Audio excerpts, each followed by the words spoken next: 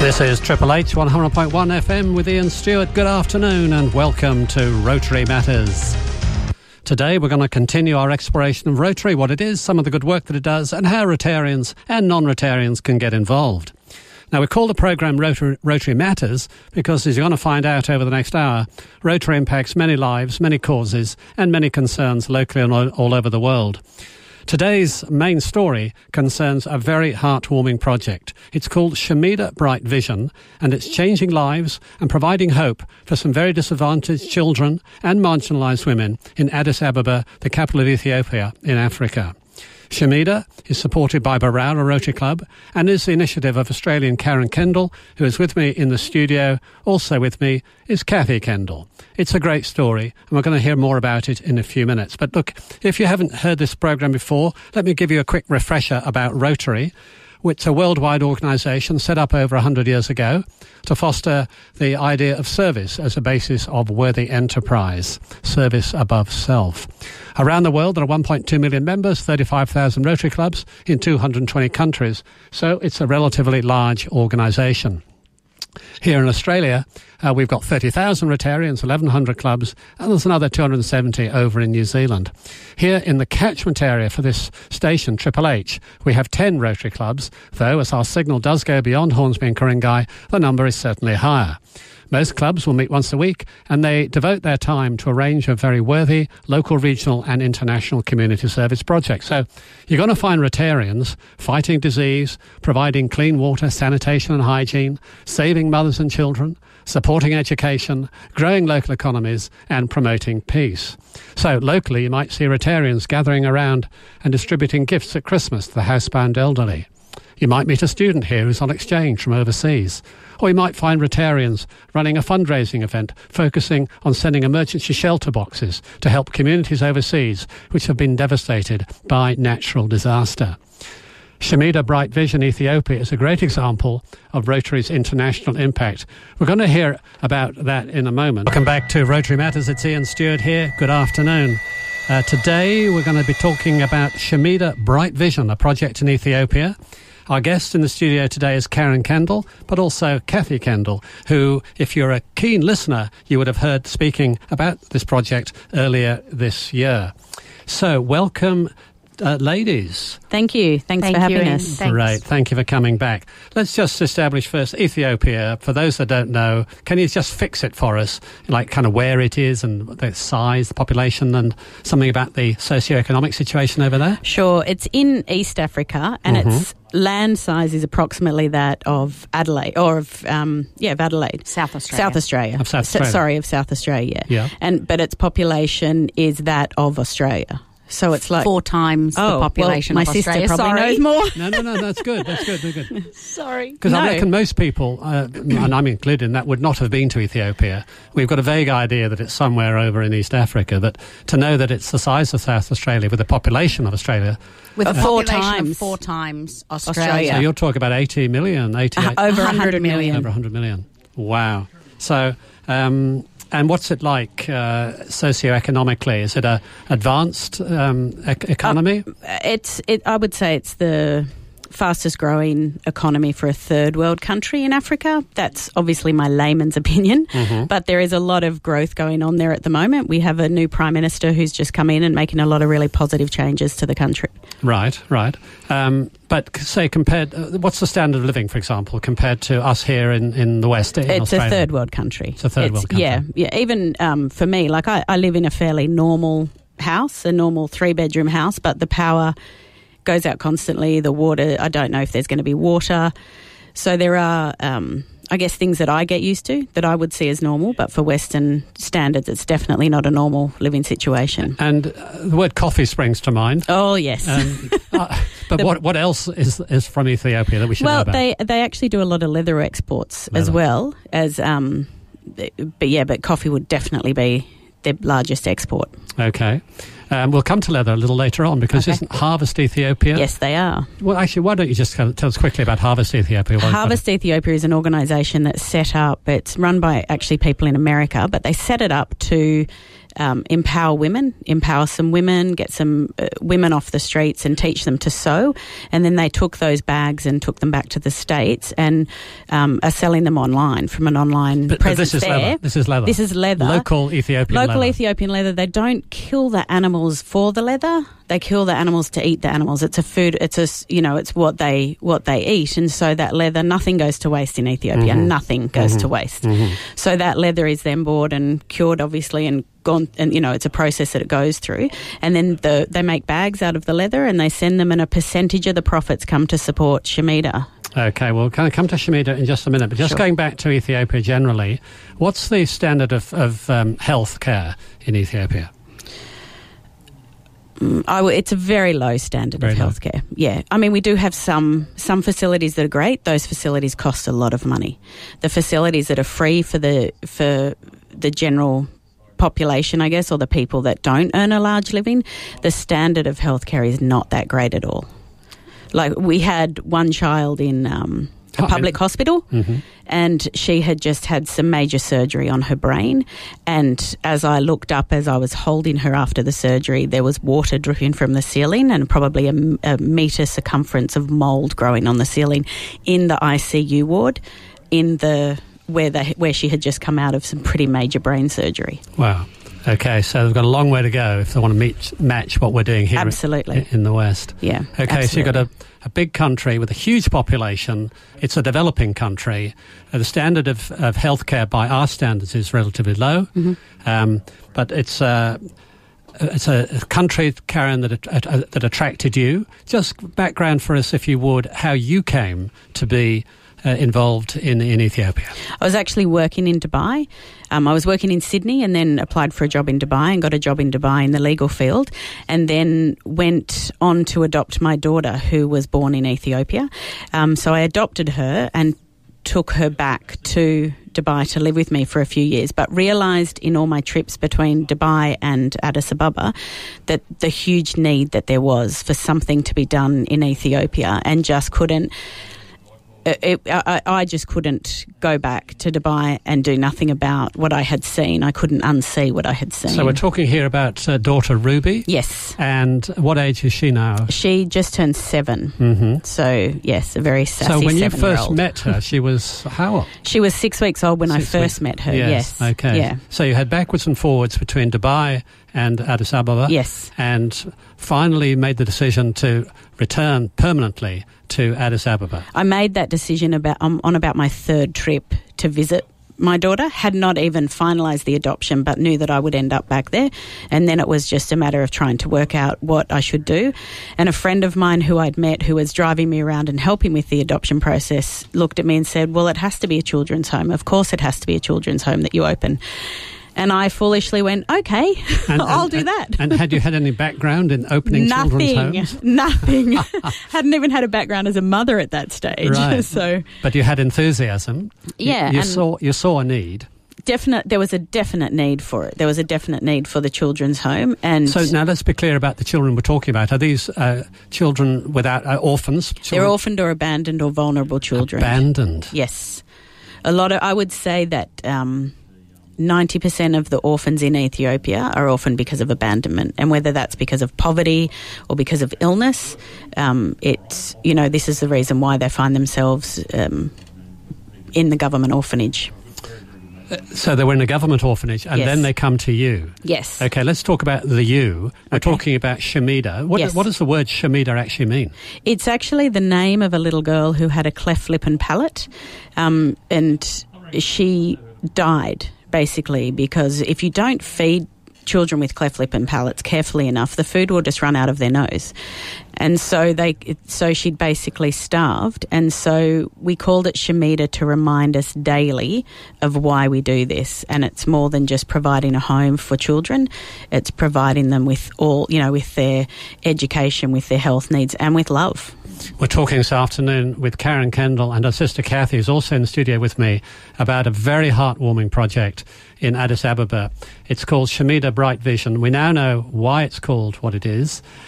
Describe for us, if you would, Karen, what does it physically look like, the premises out of which your operation is conducted? Look, it looks like a typical 3-bedroom home with some space underneath it, which I would say like a basement type area.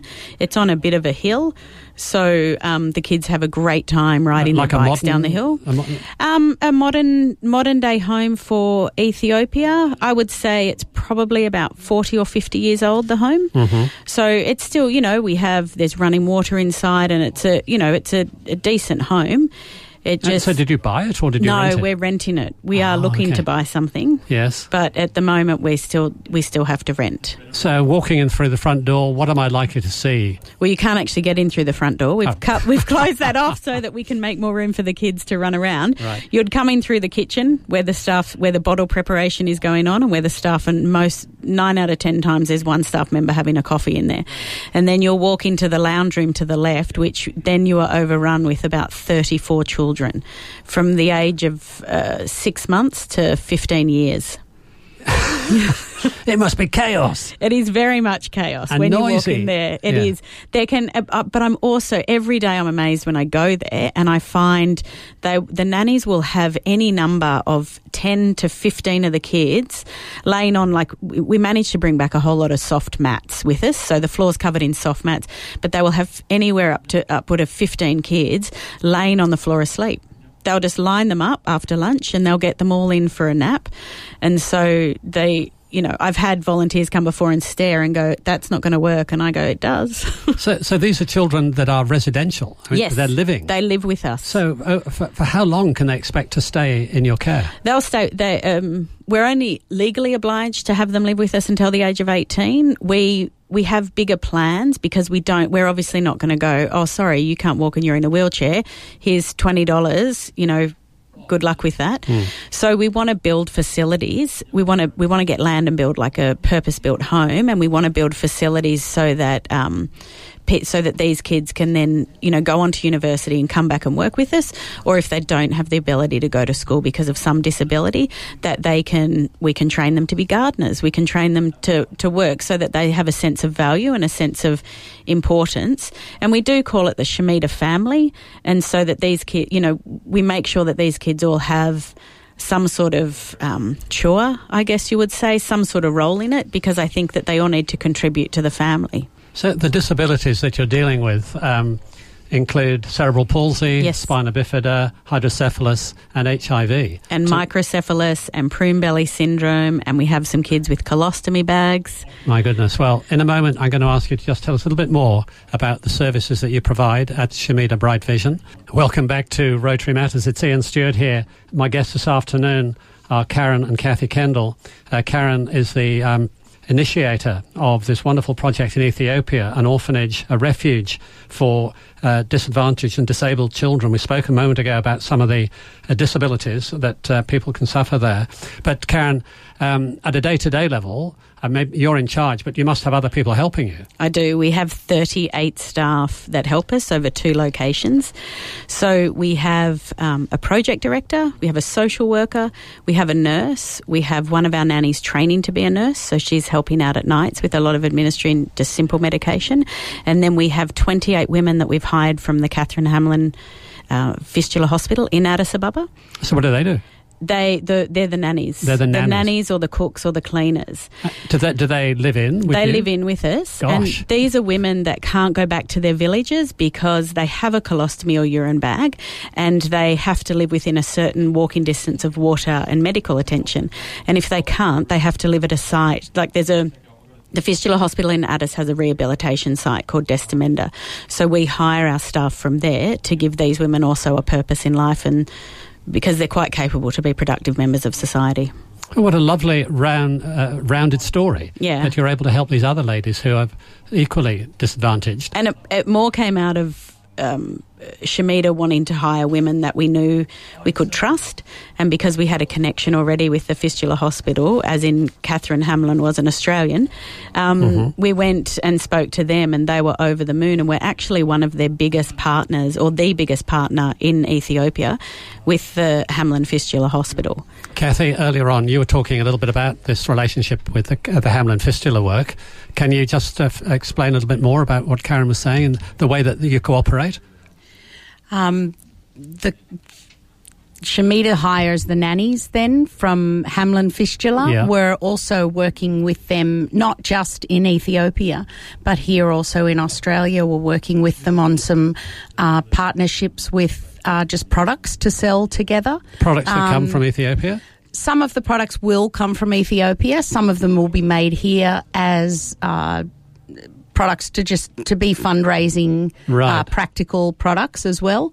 So earlier on, Kathy Kendall, you came in with a lovely Hessian tote bag. Yes, I did. Is that what we're talking about, that kind of thing? That's one of the things, yes, indeed. Okay. And so if I wanted to buy one of those... You can go right to the Shamida... Is it on the Shamida website? Not yet, but it will be on the Hamlin... The Catherine Hamlin Foundation here in Australia is going to have it on their website soon for sale. Or you can always send an email to Kathy. Okay. Or on the Facebook page as well, on the Shamida Ethiopia Facebook page. So you've got creative ways of collaborating with other organisations, but also of creative ways of raising funds. Yes. The tote bag being an example of, of one step. Yeah. And part of it is not just raising funds, but because it has Shamida Ethiopia written on it in big letters and do good things, and people are out there carrying them around. Do good things, and it's raising being the slogan, awareness, Okay. Raising awareness of what is happening, because somebody will ask, what's that? And we're happy to tell them. So going back to Shamida, the facility, if we call it that, now been going for a few years. What's the relationship like with the local authorities in Addis Ababa? How do they perceive you? Do they perceive you as a nuisance or as a beneficial service? Do they support you? I think initially they thought that I was just another white Barbie saviour. I'm going to be honest. But I've stuck around for 5.5 years. They know that I am, the only way I'm leaving Ethiopia permanently is in a box. And so they know that I'm there. They know I'm there for the long haul, and they're happy to help us. They don't help us financially. They help us direct us in different areas and ways that we can, like when we're trying to acquire some land, well, let's put you in touch with these people or these people. Or so, and it's we're helping them by helping with some of the children, but they're also we help them too with if we have additional things. Like we have a lot of people in Ethiopia, a lot of expats who leave and will donate a lot of stuff to us that we just don't need. And I don't believe, not that I'm not grateful for it, but I just don't believe that if we don't need it, we need to pass it on to someone who can. So they'll find us a family who needs a couch, or, we have a lot of older men's clothes that we just don't have the need for. So they'll find us street boys that we can give these clothes to. So you've become a bit of a hub. For people wanting to do good. Exactly. They definitely contact us. I would say we're one of the first ports of call that the government calls when they need help with something. So you've got the bill, and you mentioned the idea of possibly buying land. Yes. You've got a vision for a village. For an off-the-grid village, totally self-sustainable. We want a school, a medical clinic, a cafe run by women or disadvantaged women in the community. We want the medical clinic and the school to support the surrounding area, not just the Shamida children. We also want, a field for growing our own vegetables. We want cows to milk. We want solar or wind or hydropower. What wonderful visions you have. Yeah. What wonderfully bright visions you have, if you don't mind me saying so. There you go. We're talking about Shamida Bright Vision in Addis Ababa, Ethiopia.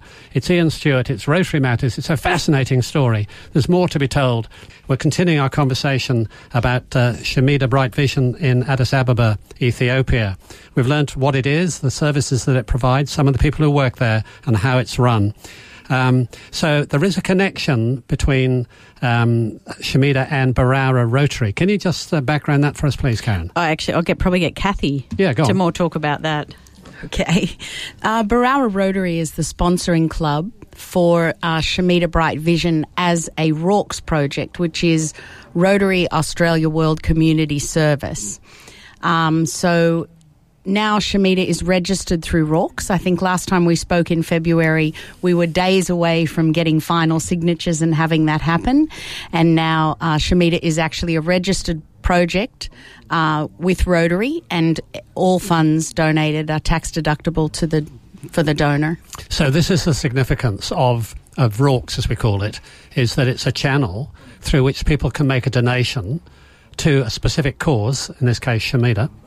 Yes. And it's tax deductible. It's tax deductible to the donor, yes. And not just that, but also Shamida has been taken on as a project by Barawa Rotary, and we've hosted some events through the Rotary Club, and we're speaking at different Rotary clubs about it, raising awareness. So Rotary's a good name to have behind you. Good. And the significance of Barawa, of course, is that both Karen and Kathy are Barawa girls. Yes, we are. Your family came from there. Yes. And you've got a great affection for it. And we do. Karen, you've been back in Australia for the last few weeks on a bit of a roadshow, talking about Shamida around the country. And what's been the response, and is it making a difference as far as the awareness and hopefully the donations are concerned? I will. For us to be a project that's been sponsored by RAWCS, that's really been a game changer for us over here. It's amazing. It's amazing what the Rotary name, it does give us a lot. Rotary is a big name, and it's given us a lot of credibility, and it's also a lot more responsibility as well, but a responsibility that we'll gladly take on. So it has been, we have been around, we've been to Brisbane, we've been to Melbourne, we've been to Albury, we've been to a few different places, but definitely the fact that Rotary have taken us on has been a huge factor to, and to just simply raising awareness for Shamida. So how can our listeners best find out a bit more about Shamida and consider making a financial contribution? We're on social media. You can follow us on Twitter, Instagram or Facebook. It's Shamida Ethiopia. Okay, just to be clear, it's Shamida, exactly as it's written, Shamida. Ethiopia, and you will find us there. Follow us on social media. Awareness is half the battle that we fight. And then if you feel so inclined, you could go to our website and give a donation through the Australian flag, which will then take you straight to the Rotary link. Is there any opportunity at all for people to come to Shamida from Australia and volunteer some time? Absolutely. We have on the website, we have a volunteer handbook. So it's probably a 20-page document just with some, housekeeping rules and things like that, and some forms for them to fill out, and then they can email them to us. That email address is also on the form, and it'll be fantastic. We'd love to see as many Aussies over there volunteering. And what kind of thing could they do if they? They can do anything. They can help us with accounts. They can help us garden. They can help feed the kids. They can play with the kids. They can help us paint. Right. So when we go back to Ethiopia this time, we're hoping to acquire a smaller property so that the women from the Fistula Hospital that live with us can move in there, and that is, I would say, 5 rundown sheds put together. So, if anyone's really keen and wants to get on a plane in the next couple of weeks, they can come and help us paint and garden and put new roofs on and put fences up. And that's quite close to it's about 100 metres from our current location. So we're pretty excited to hopefully secure that. So your campus is spreading. Yes, it is. Karen and Kathy, I took a few moments earlier today to look at the website, and I looked at a wonderful video. It's about a 3-minute video that profiles some of the work that we've been talking about this afternoon. You get a lovely insight into the faces and the smiles and the gratitude of the children who are in the facility, as well as a very practical understanding of how it works, where you store things and the sheer number of nappies and garments that are required to keep this whole facility going. So I'd encourage your listeners to get onto the Shamida website, have a click on that video. You'll see Karen talking direct to camera and being cuddled almost to death by some beautiful little children whose smiles are so infectious. I'm just blown away.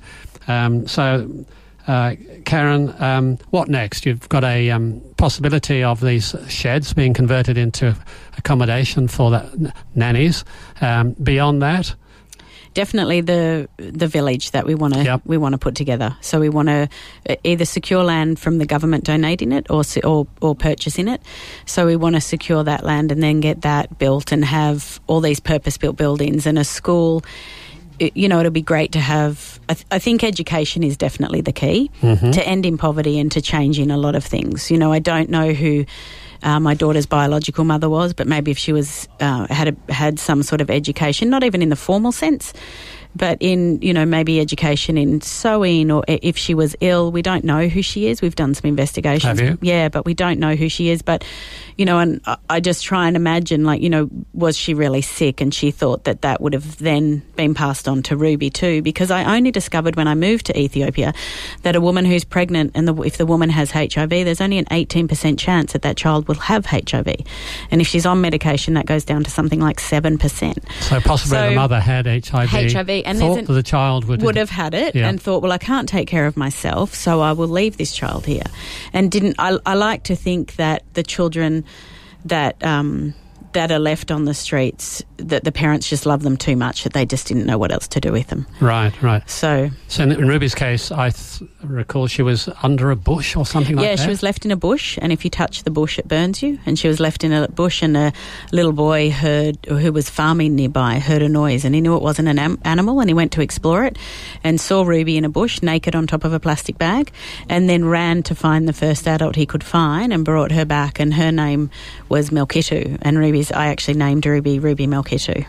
And we see her. There's a picture of Melkitu on your video. Yes. Yeah. And thank goodness the little boy responded the way that he did. Absolutely. And brought Ruby and you, Karen, together. Absolutely. And which has spawned this whole story we've been talking about, this wonderful project. Look, I do applaud the care, the concern, the compassion that you have brought to this project. I just wish more people knew about it. Yes. It is so good. So do I. And that's partly what we're trying to do, of course. Absolutely. Is to expose this wonderful work. So I wish you well. Thank you. And when are you going back? Go back on Tuesday. Yeah. And how do you actually get to Ethiopia these days? You can fly direct on Ethiopian Airlines, or I go through direct from Sydney? Yeah. Uh-huh. I think you can. I go through Dubai. I fly on Emirates or Qantas through Dubai, and then it's only like a 3-hour and 45-minute flight from Dubai. Right. Okay. So you go across and then drop down. Yes. Down to Addis Ababa. Yes. Wow. Anyway, look, again, many thanks for coming into the studio. Thank you so much for having us. Sharing the story. Remember, the website is www.shamidaethiopia.com. Or there's Facebook and other social media. Instagram and Twitter. Instagram and Twitter. Very, very up to date. Thank you. So well done. It's been a great pleasure to have you both in the studio this afternoon. Wish you well, and thank you for coming in and sharing the story of Thank you for having us. Shamida. Thanks, Ian. Thanks, Kathy. Thanks, Karen.